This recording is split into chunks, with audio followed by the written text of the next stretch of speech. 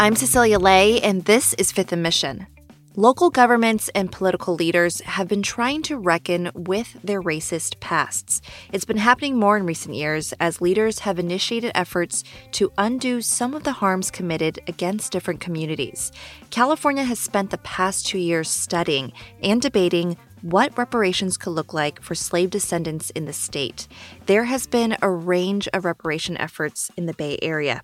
In 2021, the city of Antioch issued a formal apology to early Chinese immigrants and their descendants for mistreatment that happened more than a century ago, including burning Chinatown to the ground. Earlier this year, the Berkeley City Council decided to hire a consultant in charge of a reparations effort. San Francisco has also taken its own local approach to reparations, and just last week, this happened in Oakland. It is a city that has a special sense of belonging, a sense that everyone should feel at home here. But you cannot feel at home when you have been put off of your own land. And so today, let that healing begin. That's Mayor Libby Schaaf. Last week, 5 acres of city land was handed over to the control of an indigenous group called the Sogorea Te Land Trust. It allowed municipal property to be used as reparations for European settlers stealing the territories of Native American tribes. Here's the co-director of Sogorea Te and tribal spokesperson Karina Gould explaining why the plan is significant. I imagine a place called Oakland now that has running streams again. A place where we can all live together, taking care of one another. The Sogorea Te Land Trust is really about reimagining the world in that kind of a way. Another effort is underway in Alameda County for Russell City. Maybe you've never heard of it. That's because the former majority Black and Latino city was erased almost 60 years ago when it was annexed into Hayward so that city leaders could turn it into an industrial park. Today on Fifth and Mission, Chronicle reporter Sarah Ravani and columnist Justin Phillips join me to talk about the details of the latest local reparations efforts and what they mean to the communities they're meant to address, as well as the challenges ahead. Sarah and Justin, so great to have you both here. Thanks for having me. Yeah, thanks for having us. So, Sarah, I'd love to start with you. Oakland announced plans to return about 5 acres of land to permanent indigenous control. Tell me more about the details of this plan. Oakland announced last week that it would return 5 acres of city land to an indigenous women-led land trust for them to decide, what to do with the land. And it was their way of giving reparations to a community that has suffered from genocide and a horrifying history. Oakland is creating a cultural easement at Sequoia Point, which sits above the Sequoia Bayview Trail, which is one of the most popular trails in Joaquin Miller Park. And a cultural easement is basically a legal arrangement that allows the city to transfer the right to use the land for cultural purposes. So that means it can be used for ceremonial traditions or native habitat restoration and other educational activities. It means that the city still retains the title to the property, but the land trust has basically almost all of the rights that an owner would. So, Justin, this is pretty significant, right? It's been reported that Oakland is the first city in California to use municipal property as reparations, and there are a lot of efforts to create a reparations strategy both on the state and local levels, and you've written about these efforts. What's remarkable about this particular effort? Yeah, it's a great question. And I kind of feel like the answer is pretty simple. Land. Like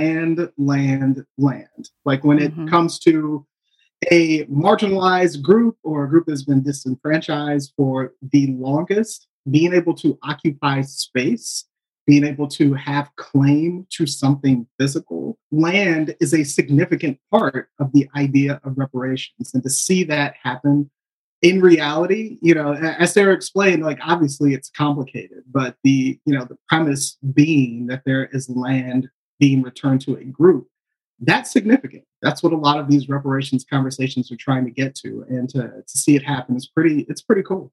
And Sarah, you talked a little bit about what Indigenous leaders plan to do with the land. How do they say this really helps with undoing the harms of the past? Well, the leaders that I spoke to, so Karina Gold, who heads up the land trust, she said it's really part of the healing process. It kind of helps heal the harms of the past. So Karina told me that, immediately what they're planning to do is kind of restore the natural habitat. They want to start to grow plants that are indigenous to that particular piece of land. And their hope is that in the long term, so maybe in the next 5 to 10 years, that they can open a cultural resource center there and make it accessible to the public. Right now, that particular area is not accessible by cars, for example. So they want to open it back up. That's the long-term vision. And Justin, in one of your recent columns, you wrote about an East Bay town called Russell City, which no longer exists because it was annexed into Hayward so that city leaders could turn it into an industrial park. This was a largely Black and Latino farming community that became displaced, and Hayward is trying to make it right 60 years later. How? So they have a program, a restorative justice program, where they're exploring the ways that they can make it right. Like they're very careful about using the phrase restorative justice opposed to reparations. It's in its early phases. It has multiple phases. It's going to take years to complete, but it's going to begin with them tracking down the former Russell City residents because, 60 years ago, they were all dispersed to other areas of the Bay Area. A lot of these people are in their 70s and 80s. Many have passed away. So it's going to take work to get back in touch with them and have conversations with that community about what restorative justice could look like for them. And, I think Hayward's being really realistic about it, depending on what they say, like if it's something about getting land back, like that might take a monumental effort on Hayward's part and we'll have to figure it out. Or it could be, something as light as an apology and, some kind of monument. It can be anything. I think the door is open for what they want, but that's what they've launched to try to figure out how to make things right. It's really, really open. It's just a dialogue for the most part. And that effort was created because descendants of Russell City residents have been trying to get some type of recognition on the harms of the past. And we know that starting this process is really hard. And we saw after the 2020 murder of George Floyd, a lot of different cities, including Berkeley and San Francisco, tried to create reparations efforts. How, Sarah, did the return of Sequoia Point to Indigenous control come about? Yeah, so the mayor of Oakland, Mayor Libby Schaaf, told me that in 2018, she had her first meeting with Karina Gold. And she said, she had heard of Karina, who had protested certain developments on certain sites that had tremendous significance to the local Ohlone population. And in that meeting, the mayor said it prompted a question, which was, of all the land that the city of Oakland owns and controls, is there a piece of land that would have significance to Ohlone people? And Karina went back to her community, and together they selected Sequoia Point. We'll be right back. You can support the newsroom that creates Fifth and Mission by signing up for unlimited access at sfchronicle.com/pod or by downloading the San Francisco Chronicle app. So, Justin, obviously, reparations isn't an easy task. It takes a lot of difficult conversations. And it sounds like in the case with Sequoia Point, it takes the political will of local leaders. Looking back at Russell City and what it faces now, what challenges are ahead of them? I feel like the challenges they face are what a lot of these cities and counties face when we talk about reparations, is getting full support behind it from the community. Because we're talking about a specific demographic that was harmed that wants, some form of restitution for those harms. And that might not be the lived experience for another group who's there. And so they have to figure out how to, get public support behind these kind of conversations, to be able to explain why this history is so harmful and why certain actions need to be taken. So I think that's one of the uphill battles that they face. And I also think, another thing will be being realistic about what restorative justice looks like.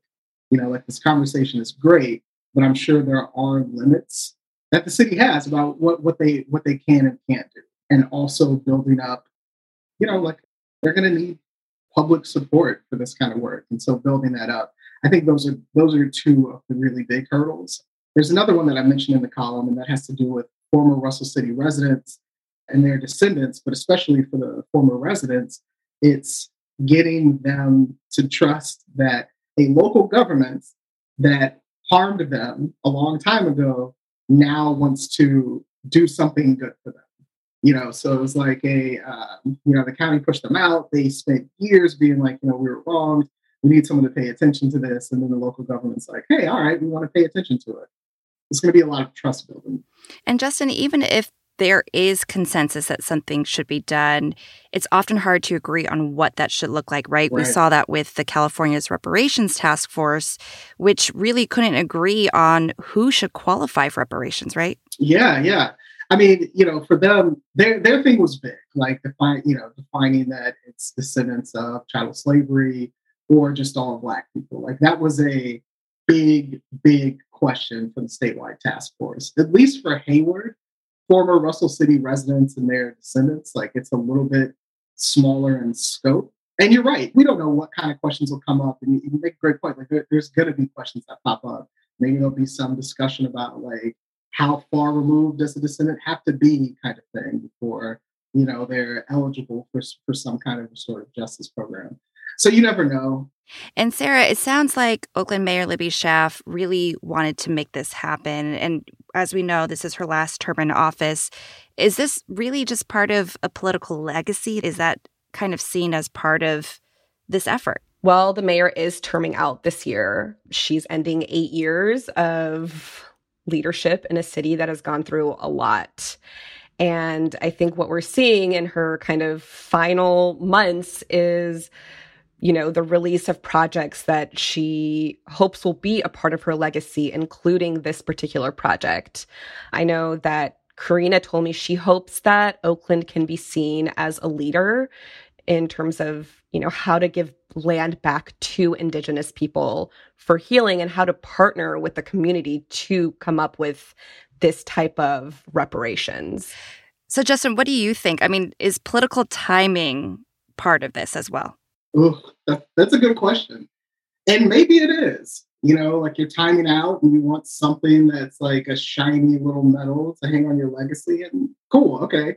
Now, if that medal means that you're advancing reparations, then by all means, like, let this be some political grandstanding. And I hope that there are plenty of other elected officials who do that same thing. On my way out, I'm going to advance some legitimate reparations program. I'm going to give land back, and we would be in a better place. And honestly, I'd be fine if it's a political show, if the end product is something that could benefit people generations from that. And a question for both of you. I mean, this latest development in Oakland, do you think it will serve as a kind of blueprint for successful reparations, maybe in other cities or regions? What seems to be the most important thing that has to happen in order for these efforts to actually work? Well, I think that's what the city and the Land Trust hope, is that this is going to be a blueprint, but I think time will tell. I know for Oakland's case in particular, for that cultural resource center to open, the city will have to come up with an entirely new zoning designation to make that happen, which they plan to introduce hopefully sometime next year.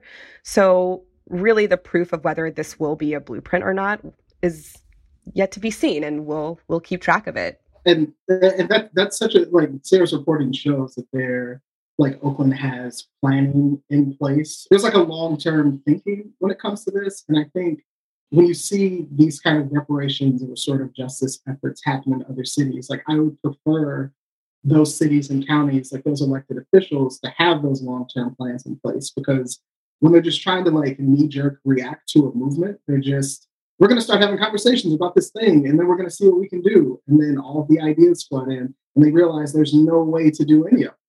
But, if you're in Oakland, I guess, and, the mayor has been working on something for years, like you see it roll out kind of seamlessly. Like, granted, we don't know what this is going to look like down the line, but clearly there was some thought that went into it. And I think other places, honestly could learn from it. Well, Sarah and Justin, a really important topic. Thank you so much for your insight. Thanks, Cecilia. Yeah, thanks for having us. Sarah Ravani is an East Bay reporter, and Justin Phillips is a columnist for The Chronicle. Find Sarah's reporting on the Sogorea Te Land Trust and Justin's piece about Russell City at sfchronicle.com and on the Chronicle app. Thank you to King Kaufman for editing this episode, and to you for listening.